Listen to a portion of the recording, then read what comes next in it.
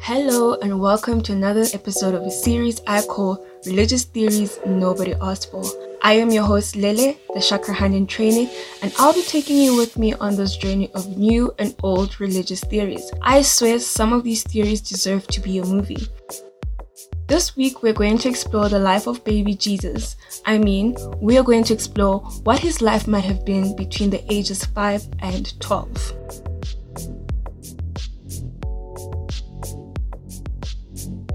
Before I jump right into it, I would like to issue a disclaimer. I am not a religious scholar, and I'm only here to impart knowledge and information I've acquired through research and listening to like-minded people. I am in no way trying to shake anyone's faith or belief system. Having said that, listen, enjoy, and let's learn. I believe the story of Jesus has gripped the entire world, seeing how Christianity seems to be the go-to religion for a lot of people. Even some of the non-Christian dominations know of Jesus and speak about his existence. Although Jesus' life seems to be well documented, we can't deny that there are, however, a few gaps in his life story. We know that Jesus was born in a manger in Bethlehem, and at the age of 12, he was found schooling scribes and scholars in Jerusalem. At the age of 30, he was baptized and then performed a few miracles, found himself some disciples and a lot of followers. He preached to the masses, he ruffled a lot of feathers and was killed for it. But then he was resurrected on the third day and ascended to heaven, where he now lives forever. Looking at Jesus' life from this perspective seems cut and dry. But then there are a few questions, such as, if Mary was told that her son would be the savior of the world, why would his powers seemingly only take full effect at the age of 30? If Jesus was born divine, would there have not been more stories about a child named Jesus that was beyond anybody's comprehension? Why are there gaps in Jesus' life? What was he doing between the time he was born until he was 12? And what was he doing from the age of 12 to 30? The Infancy Gospel of Thomas tries to shed light on the life of Jesus as a child. This gospel should not be confused with the Gospel of Thomas. The Gospel of Thomas is basically a book that has quotes of some of Jesus' sayings, some of which already feature in the popular Gospels of Matthew, Mark, Luke, and John.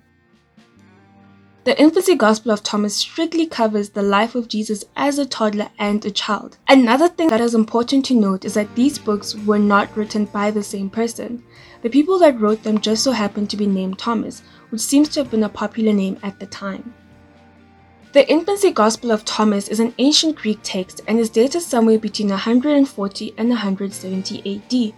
It really paints a grim picture of Jesus as a child, but it also brings to light Jesus' divinity and challenges the idea that Jesus only came into his divinity at the age of 30. According to Gnosis or Gnostic scholars, there are, however, older testimonies that have been given about what is written in this book, and like most Gospels, it was written after the death of Jesus.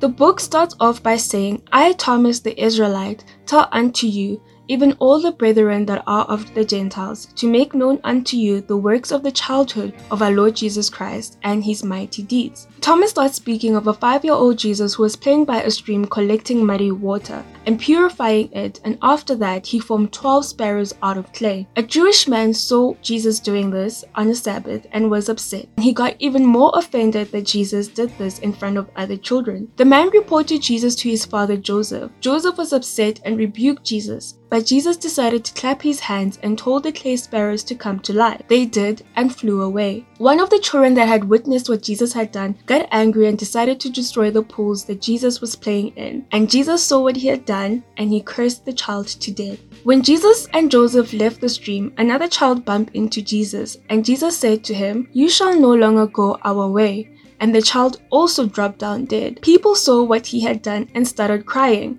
Where is this boy born that his words becomes a deed? Essentially, 5-year-old Jesus was on a mission to rattle the townspeople that day. Joseph again tries to reprimand Jesus, and Jesus says to him, if these children were of the bridal chamber, they would not receive curses. These people shall receive their punishment. And instantly, everyone that had been crying about Jesus killing the little boy became blind.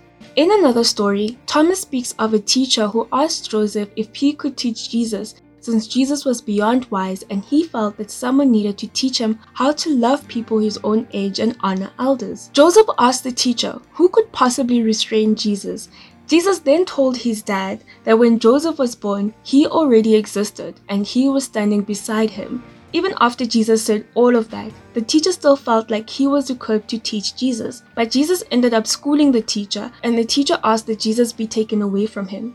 At the age of 6, Mary asked Jesus to go fetch water, and Jesus then decided to carry the water in a cloak that he was wearing, because the water jug was broken. He successfully carried water in a cloth. At the age of 8, Joseph decided that Jesus needed to learn letters and was taken to another teacher who tried to teach Jesus the alphabet. The teacher told Jesus to say alpha, and Jesus responded by saying, "First tell me what is the beta, and I will tell you what the alpha is." The teacher was frustrated with Jesus and then hit him.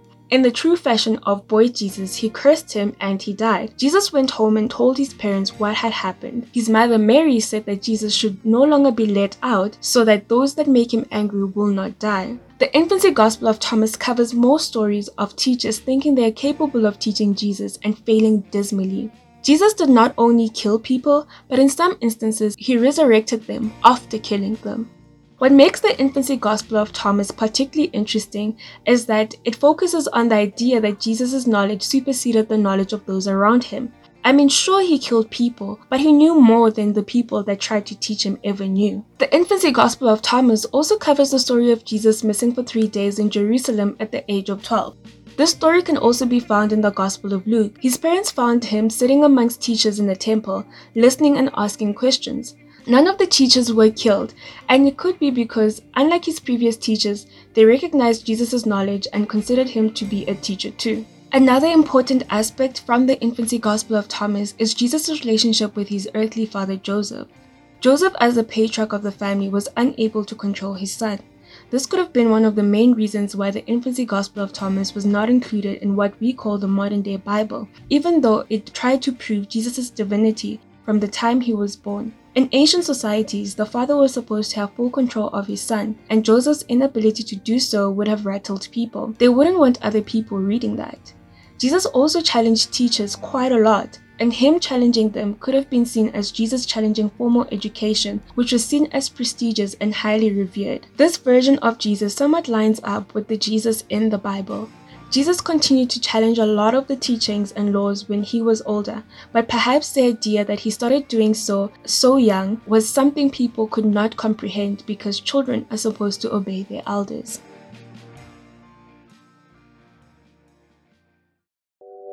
And that will be all for today. I think the main takeaway from the infancy gospel of Thomas was that Jesus was a short-tempered and extremely knowledgeable child. Another minor but important takeaway could be the question of Jesus' divinity, with some people believing that Jesus existed but was merely a prophet and not the Son of God.